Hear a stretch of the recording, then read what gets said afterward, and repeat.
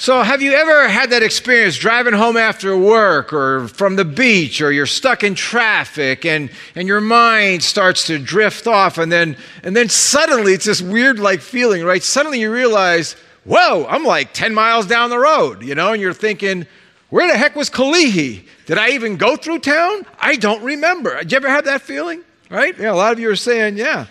Some of us live a lot more than just a few minutes on the freeway that way on automatic pilot. We go through life not noticing or being attentive to a whole lot of deeper things that are going on in our journey throughout our day, throughout our week, throughout our year. When we simply live in the routine of life, or when we live out from the pain of life, we can really end up forgetting that we are on, as Christians, we are on the greatest adventure for the greatest good with the Almighty God. Amen? And if we're so distracted in automatic pilot, we can end up being blind and completely unaffected by the profound beauty and the many blessings that are constantly surrounding us and meeting us each day of our lives. Or perhaps worse, because we're not attentive, we end up choosing pathways that are actually destructive for our lives. It's amazing what we don't notice when we feel bored, or when we feel overwhelmed, or when we just feel distracted. When we live inattentive and distracted lives, think of what we miss. We miss small things that are so rich. We miss like the smile of a child, the opportunity to love on a stranger, the taste of really good food. We miss the joy of our own gifts or skills or abilities. And most importantly, we miss the opportunity to both experience and cooperate with God in the subtle but significant moments of each day. If I asked you tonight, did you experience a blessing from God today? Did you experience an invitation to cooperate with Him today? Or maybe did you experience a rebuke from Him today? What would your answer be? Just kind of a blank stare, a little drool coming out, Or if I asked, in what particular ways, I want you to articulate, in what particular ways did your soul grow today? Did your mind grow today? Did your emotional world expand today? Did your relationships deepen today? In what way? And if you're sitting there thinking, I don't know, I didn't notice, well, then this talk is for you. How many of you are sitting there going, I don't know, I didn't notice. My soul grew? My emotional world got better? I don't know. I didn't notice. As we head into Lent, I want to share a word or two, you'll hear more than one word, about this issue of awareness and responsiveness to God, and also awareness and responsiveness to yourself. I titled the talk, God in All Things, because of the spiritual practice that I will introduce to you later. It's a practice that helps us become more aware of and responsive to God, not only in the big things, but in the nooks and crannies of our jam-packed days. That's where I want you to discover God and God's blessing over the next 40 days. And I'm hoping that when Lent ends, that you too will be able to sing the lyrics of that song that George just sang. God in my resting, God in my working, in my thinking, in my speaking, God in my laughing, in my weeping, and even in my hurting. God. Now that's an ambitious goal to get at for one talk, okay? But we'll see what happens here. First of all, let me point something out that's really important. It's really important that we recognize that at all times and in all circumstances, and this is not hyperbole, at all times and in all circumstances, God is providing opportunities for wholeness and healing and relationship and soulful growth throughout your day. And I want you to let something sink in right here and now. Right here and now, God is at work. And God is at work. As you sit here and look up at that screen and feel a little chilly in this room, God is at work, drawing us into the fullness of life. Do you believe that tonight?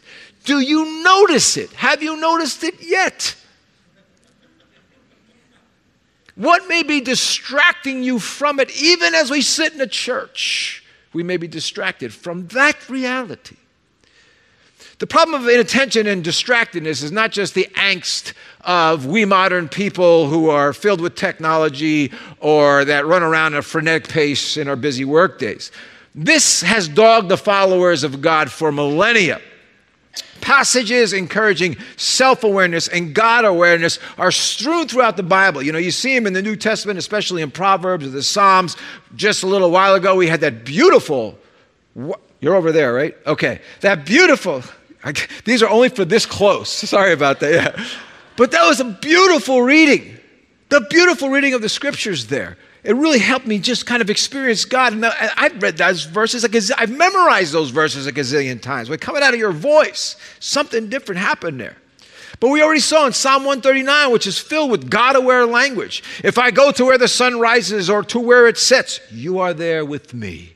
Or your hand is always with me to guide me. You know, or in the New Testament, Paul in Romans chapter 8, he says, set your minds on what the Spirit desires. You know, he said, get your minds to be aware of God and what he's doing. Remember, he also teaches us to keep in step with the Spirit.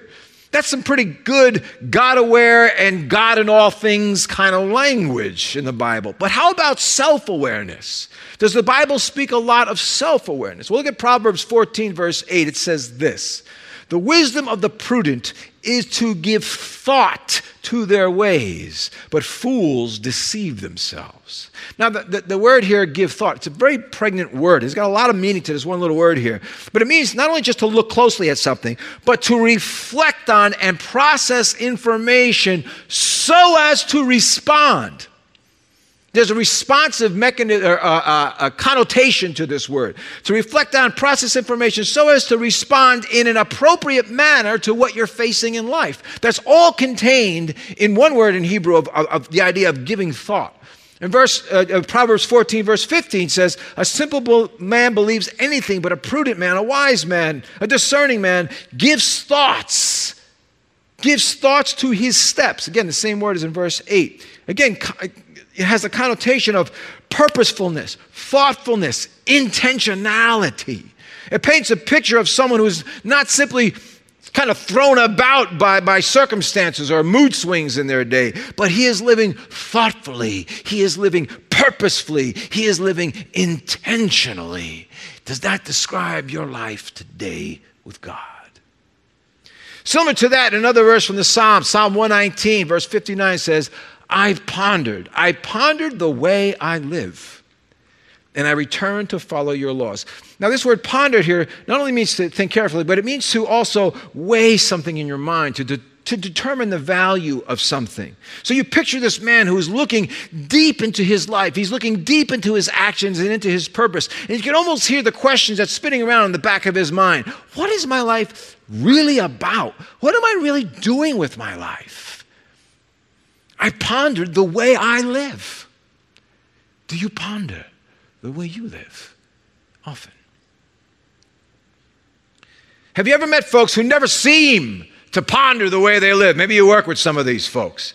People who never ponder deeply about the persons they are, the persons they're becoming, or the person they are to other people.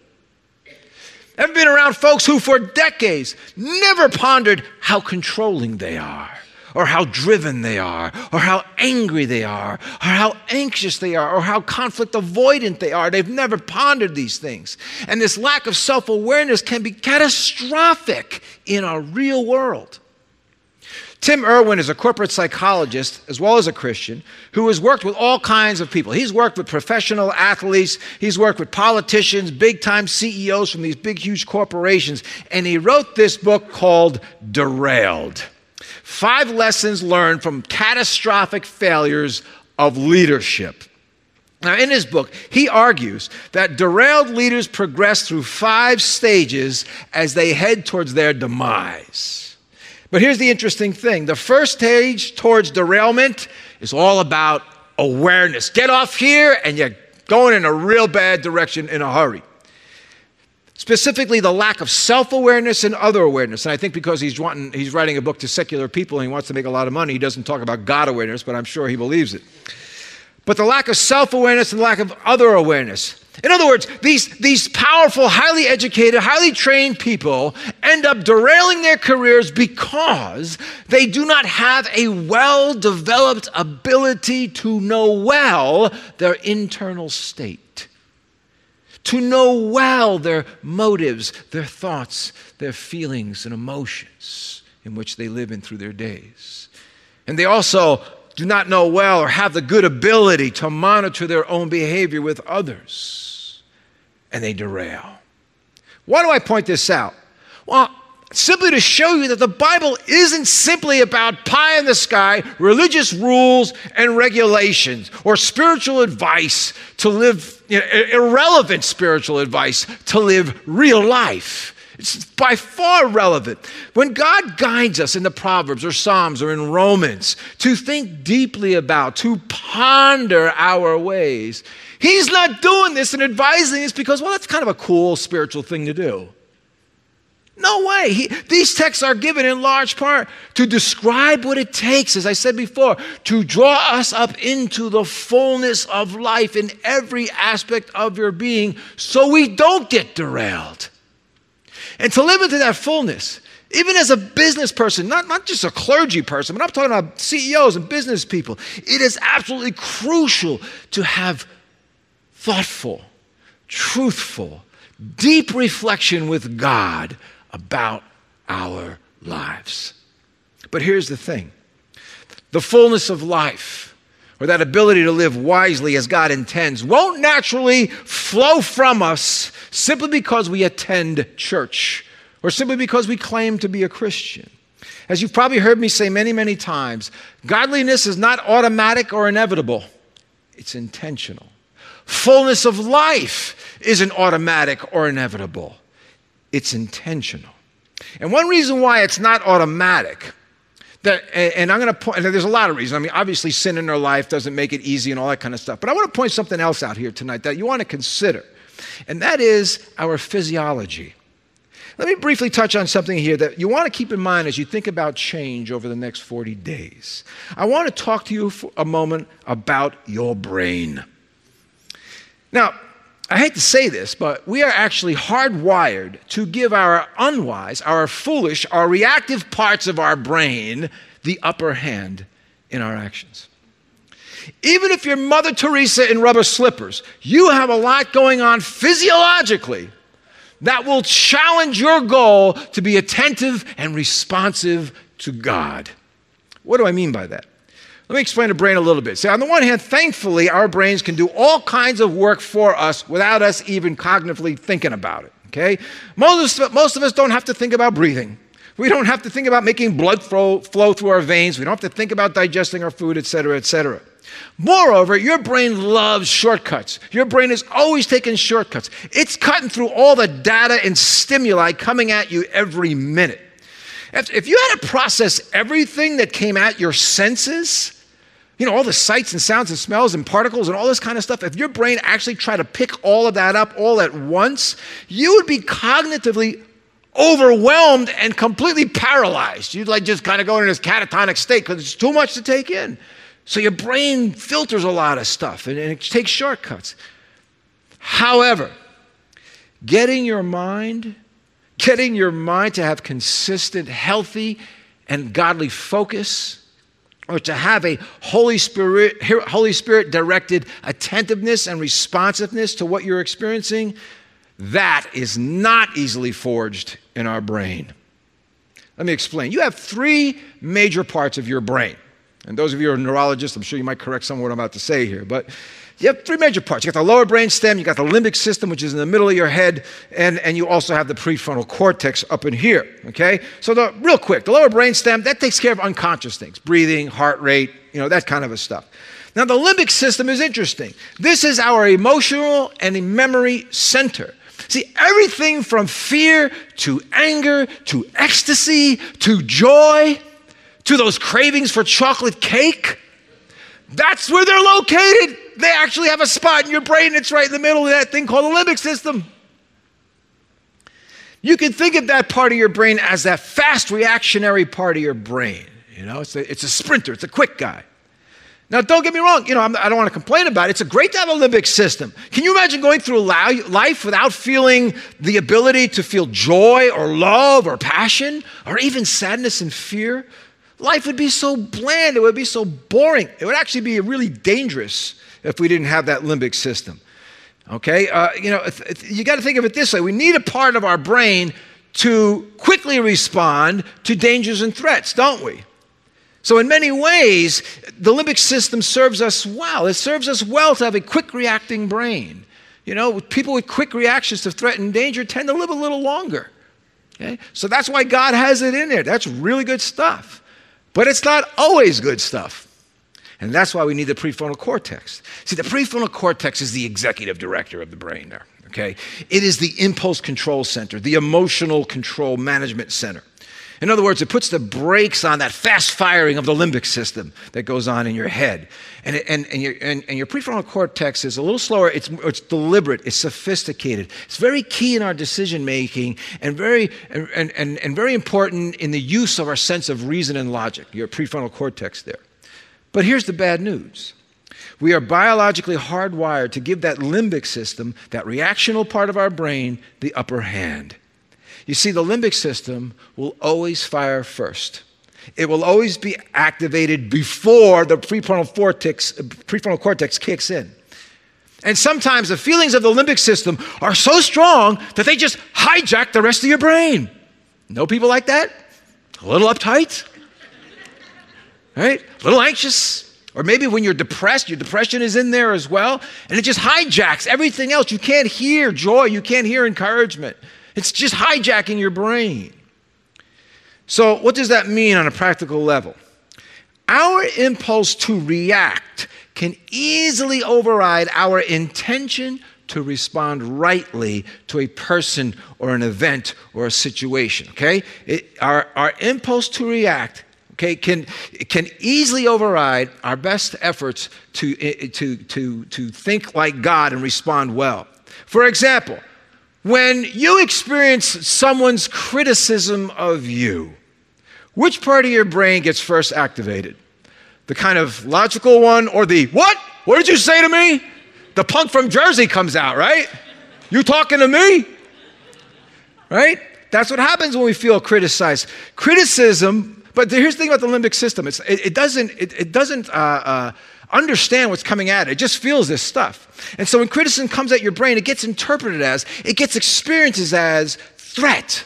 And so it activates your fight, flight, freeze mechanisms in your body. So your first instinct from being criticized is likely to be to fire something out harsh or maybe even nasty from your limbic system.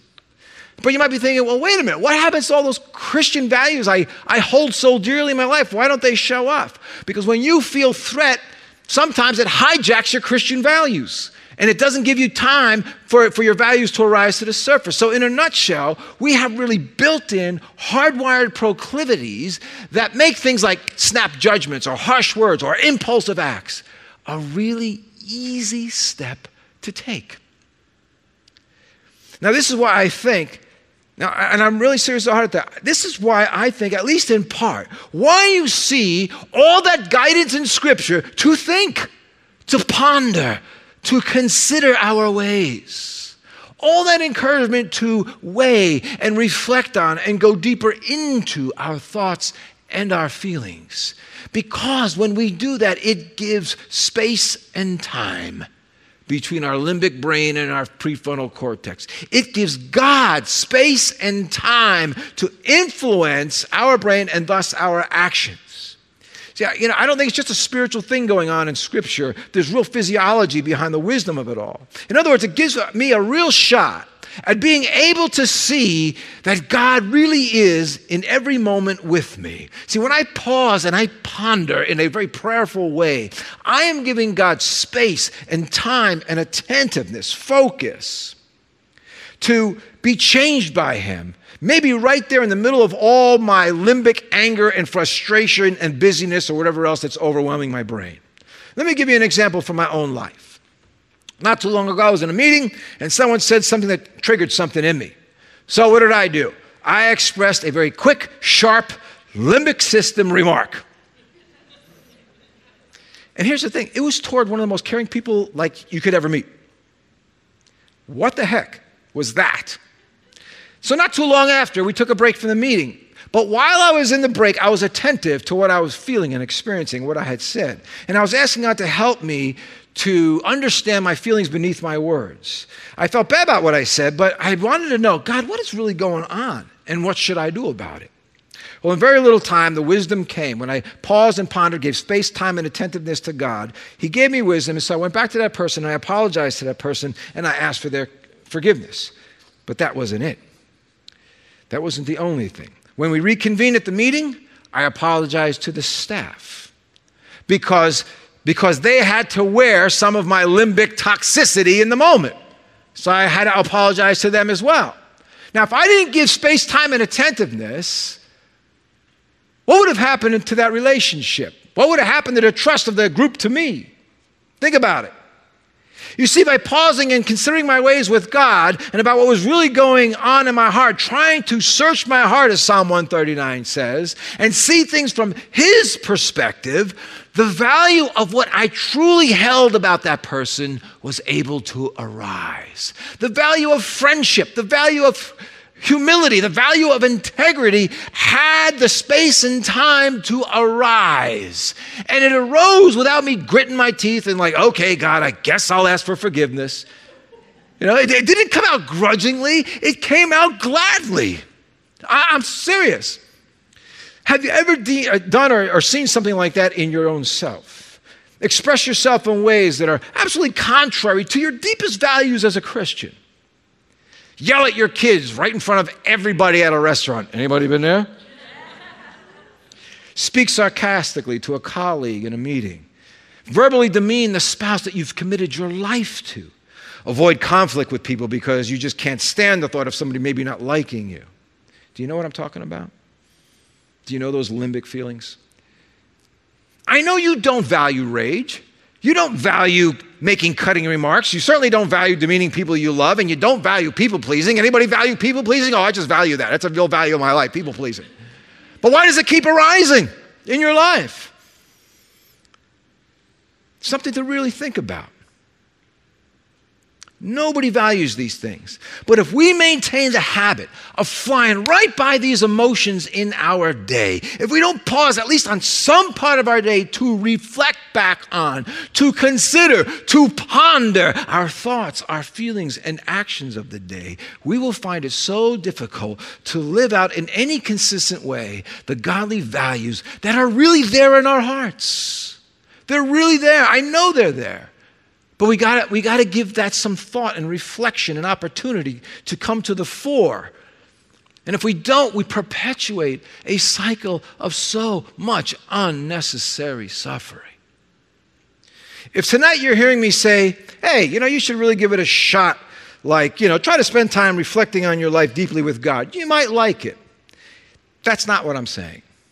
I'm saying that if you don't do it, you don't do it to your own peril.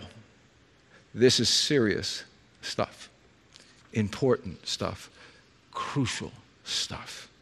So how do we contend with all this? So that we do experience God at work in us, drawing us up into a fullness of life. Now, there's a myriad of ways. You know a lot of them. I'm just going to give you one that you may not be too familiar with. I want to introduce one spiritual exercise called the prayer of the examen, something you can do over the next 40 days. The prayer of the examen was developed by the founder of the Jesuits, the Society of Jesus, a guy named Ignatius of Loyola from back in the 16th century. And from the beginning, Ignatius instructed those early Jesuits to go out and find God in all things. That's why it became the motto of these people. That expression, that goal, is really the signature spirituality of the Jesuit order, to find God in all things. I have periodically used this form of prayer for the last 20 some odd years. But it's in the last 4 months I decided to do it 5 times a week for 4 months now. And I'm telling you, there are so many changes I've noticed about myself. See, what the examen trains us. It trains our soul to recognize God's constant invitation. It draws us up into the fullness of life there. And we recognize His invitation into the fullness of life, as we're doing computer programming or carpentry or making business deals or just making dinner. If we do this examine, you'll learn the habit in a trained mind and soul to see and notice the invitations. What are we actually trying to do as we do the examine prayer? Well, in a nutshell, I describe it like this. We're taking a gracious look with the Lord at how we have responded to God's gifts and guidance throughout the day. Okay? A gracious look of how we responded to God. How did we cooperate with God in the day? In what ways did we resist God? In what ways did we ignore his gifts, his guidance? Now, you can do this at midday. You can do it right before you go to bed. I do it in the morning because if I review my day late at night, then I'm starting to think about all the work I have to do. So then I don't do it. I can't get to sleep. So I do it early in the morning when I first wake up. And after a while, it really creates this holy habit of seeking and appreciating the countless gifts of God. It also gives us an opportunity to recognize and apologize for our faults and our failures. It also provides the opportunity to find healing for our hurts. And it really brings insight into what's going on beneath the surface of our words, of our thoughts, of our actions in the course of the day. And when that happens, that will lead us into deeper spiritual maturity. So in general, I'm going to describe this prayer to you, and then we're going to do it. So in general, there's 5 segments. Gratitude, asking for God's grace to see as he sees your day or sees you. Review of the day, which is the biggest part. Asking for forgiveness, grace, and strength. And then looking at the day ahead. Let me really quickly describe these 5 parts here. First, express gratitude. You start your time with God, giving thanks for any small thing that you can think of. Maybe the only good thing that you can feel gratitude for was that last-minute parking space you got at your office building just before you had to get to work. Maybe that's it, but start with that gratitude. Or maybe thank him for the gifts that he gave you, which allowed your participation in the day. Now think about this for a second. Have you ever thanked God for the gifts that allowed you to even participate in this day? Your intelligence. Did you thank him? Your strengths, your abilities, your skills to do your work well. Thank you, Lord. You made me a loud speaking person.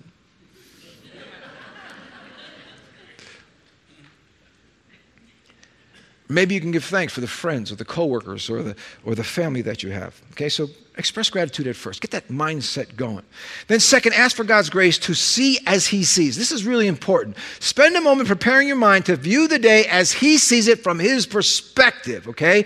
And now this may take a few moments to do, okay? But ask God's help to look upon all things, and especially looking at you, with the attitude of love and grace. Ask God for that gift to look at you and your day in the attitude of love and grace. Now, it's going to take some time because we tend to look at our world, or we look at our day, or we look at our lives at a very negative bent. Did you know something like 70 to 75% of the words expressed out of your mouth in a day are negative? It's a lot. And that's where our minds are, in a negative direction. Then the third part, review the day, and that's the longest part. So just think of it like playing a movie back in your head. Press a button and let your day run through your head from start to finish, from the time you got up to the time you got to bed. But as you do that, notice things along the way. Oh, by the way, what I'm giving you right now is a handout that you can pick up on your way out. So you don't have to worry about taking notes. Just sit back and listen, all right? But play the tape of your day and notice things along the way. Notice things that made you smile. Think through the day. What made you smile? What made you laugh? Notice how you cooperated with God as a channel of his love to someone else. Try to recall everything. Try to recall everything. Sights and sounds and tastes and smells and textures and conversations, etc. Again, remember that smile of a child, the great conversation with a friend or colleague, the beauty of a sunset, the joy of exercising. Remember even the sensation of smelling your first cup of coffee in the morning, or something you tasted that was good that day. I'm serious now, how many of us eat without even noticing the gift of eating, the joy we can experience with it? We eat so fast, there's no joy in that, right? As Christians, and I really mean this is the habit I want to try to develop, at least in me.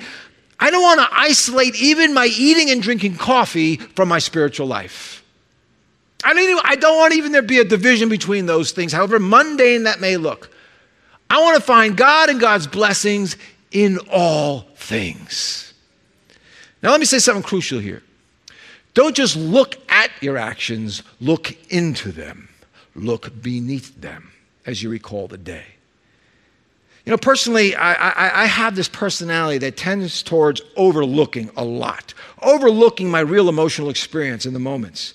For example, I often overlook the fact that I'm really upset or anxious or have these other negative feelings or moods going on in my heart and mind. I tend to play them down immediately and push them back in order to, finish a task or get through an unpleasant situation or maybe smooth over a rupture in a relationship.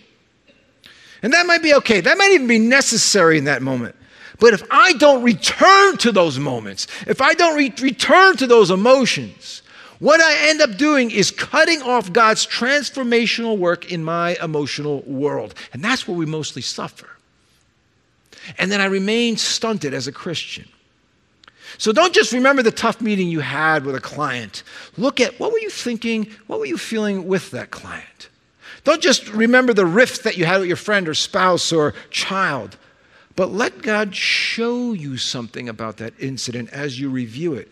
Can you perhaps now see that it was actually their critique, their words, were actually God's invitation to you to face something about yourself? It was the opportunity for you to face something off in your character or maybe your attitude or something off in your life. Can you see that it was actually a divine opportunity for transformation? If you never go back to it and ponder it, it is squandered. Or when you had that extra glass of wine, was that really to relax? Or was it really to numb something that you can't handle? Or that you're avoiding? Why did you reach for that? You know, I've found as I review my day, I remember people that I barely noticed and blew right past in the comings and goings of my day. And here's the thing, as I remember them, I start to pray for them. So for example, last week, I'm going through the prayer of the examen, and I remember when I got my hair cut, because I'm going through my day, I got my hair cut, so I remember the lady who cut my hair, and in fact, I remember the lady sitting next to me. I remember her hair cutter. And then later on in the day, I had a meeting with a guy downtown, and I remember this guy in a wheelchair that's very crippled, and he tried to squeeze and get around me, and I had to move, and then his caregiver was right behind him. And I remembered them, who I blew right by, or ignored, didn't even talk to. And so you know what happened? God put it in my heart to pray for them. I prayed for my hair cutter. I prayed for that hair cutter. I prayed for that lady who didn't shut up. I prayed and asking me personal questions. And I don't know you, lady. Why are you asking me that, But I prayed for the guy in the wheelchair. I prayed for his caregiver. I have no idea if they've ever been prayed for in their life, but because I pondered and I reflected and I took account of my day, they were prayed for. I'm not a hero. I'm just saying that's what can happen. So just, remembering can lead us into ministry. It can lead us into intercession. All right, that's the longest part. Ask for forgiveness, grace, and strength. This is where you're going to deal with those times, places, and moments where you found yourself resisting or ignoring God. Ignoring his gifts or opportunities to move further up into greater fullness of life. And here you're also asking for God's grace and strength, maybe to set things right with him, but also set things right with others. And finally, you look at the day forward that's ahead of you. Look at the day ahead of you. Just sit for a minute and play it out a bit. What do you anticipate for the day? How might you react to this or that person or that event or that meeting? Ask in advance for the ability to be more aware of God's guidance, of his grace, of his wisdom for the day. So you see what I'm saying? That's the prayer of the examine. Now, talking to you about the prayer of the examine is like teaching you how to ride a bike. I can describe a bike, I can show a bike, I can get on the bike. But how do you learn how to ride a bike? You get on the bike, okay? So how are you going to learn this prayer? You're going to do it with me right now. There's this website called Pray As You Go. And it is a great website. It has like 7 different versions of the examine prayer. Some are 8 minutes, some go 25 minutes, there's all kinds of ways. And so I want you now to stop listening to me and listen to God. So I want you to just close your eyes for a second here. Sit up attentively. Don't slouch. And I know this is really dangerous this late at night to put you right to sleep with a slow meditation, but make it a spiritual discipline to be attentive to God. Be attentive to your breathing slowly. very slowly. And as you're sitting there breathing slowly, remember again that right here, right now, God is at work, drawing us into the fullness of life. I hope that there were some things that surprised you. Did you notice something in your meditation time that you didn't notice until now? Did you recall something that you blew right by? Did you bring it to prayer? Did you bring it to consideration with God? You know, I certainly did. And when I went to Thanksgiving, I was thanking God for my administrative assistant, Leslie Paez, because without her, I can do nothing.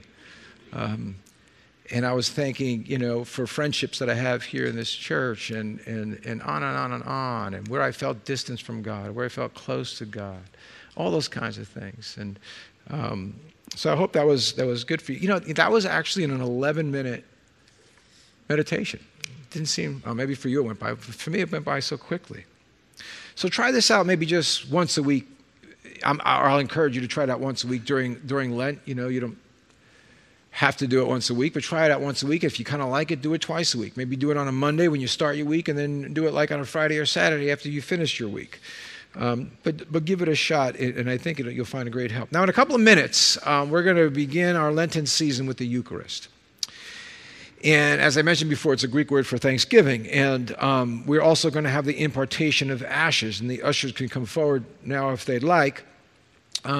What's going to happen, we're going to do it like this. The ushers are going to dismiss you by rows to come down here in the center, I guess, and to receive. Someone's going to be standing with the bread, somebody's going to be standing with the wine or juice, and then somebody's going to be standing with the ashes. Those of you who want gluten-free bread, please come up first. I don't care where you're sitting, just come up first so you can receive the gluten bread. Of course, if you can't come up at all, wave at us and we'll come over and the ushers will help you out. For those of you who, so what you're going to do is you're going to take the bread and you're going to dip it in the juice and then you'll go over if you want. Now, you don't have to do this, but if you would like to receive the ashes after you receive the communion elements, just make your way over to the person holding the ashes. But if you don't want to do it, hey, there's no obligation. Nobody's going to look at you funny if you don't want to do it. Just do what the Holy Spirit leads you to do. Don't feel obligated. But what you can do after you take the bread and you dip it in the juice there is you can eat it right there on the spot. You don't have to wait for any further instructions. You can just eat it right there on the spot, or you can take it back in your hand and sit down for a while and continue to remember your day, or just deal with God in some other way, in some other reflective way, and eat it at your leisure, okay? And then later on, after we finish, we're going to come back together and sing together. Of course, if you need to leave, please, that's okay. If you'd like to leave, don't worry about sticking around for the last song. But anyway, from now, so just kind of like for a moment of silence here, let's prepare ourselves for the reception of the bread and the wine, and also for the ashes. And in that time, just as we sit here quietly, just ask the Lord, what is it, Lord, that you're asking of me this Lenten season? What is he asking of you? And on the night that Jesus was betrayed, he took the bread and he blessed it and he broke it.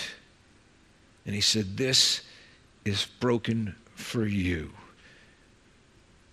Remember me when you eat of it." Then he took also the cup and of wine, and he said, "This is the blood of my blood that represents the new covenant that I'm making with my life and death. The cup is the new covenant in my blood. Do this, drink it in remembrance of me. For whenever you eat of it and drink of it, you proclaim the Lord's death until he comes." As you are ready to come up and receive the elements, just follow the usher's lead to bring up. And don't forget the gluten-free. If you want gluten-free bread, please come up first. Okay, just come right up in the front here to this side. Okay, if you want gluten-free. All right. So as we play some music in the background here, reflect on, Lord, what is it that you want me to do to change during this Lenten season? But I encourage you that after we finish, that you would leave in a meditative manner, in a respectful manner, in a sober manner, as we enter now into this season of Lent, and again, reflecting on why we still need the cross and the resurrection of Jesus Christ for our lives. But before we sing that last song, receive this blessing. If you're able, please stand with me. Now may the Lord bless you and keep you and fill you. And may He give you the ability to see how He is inviting you into greater fullness of life with Him. So that in the big things and in the small things, so that in everything, God is glorified through you. We pray this and we thank you, Jesus, in the name of the Father and the Son and the Holy Spirit. Amen.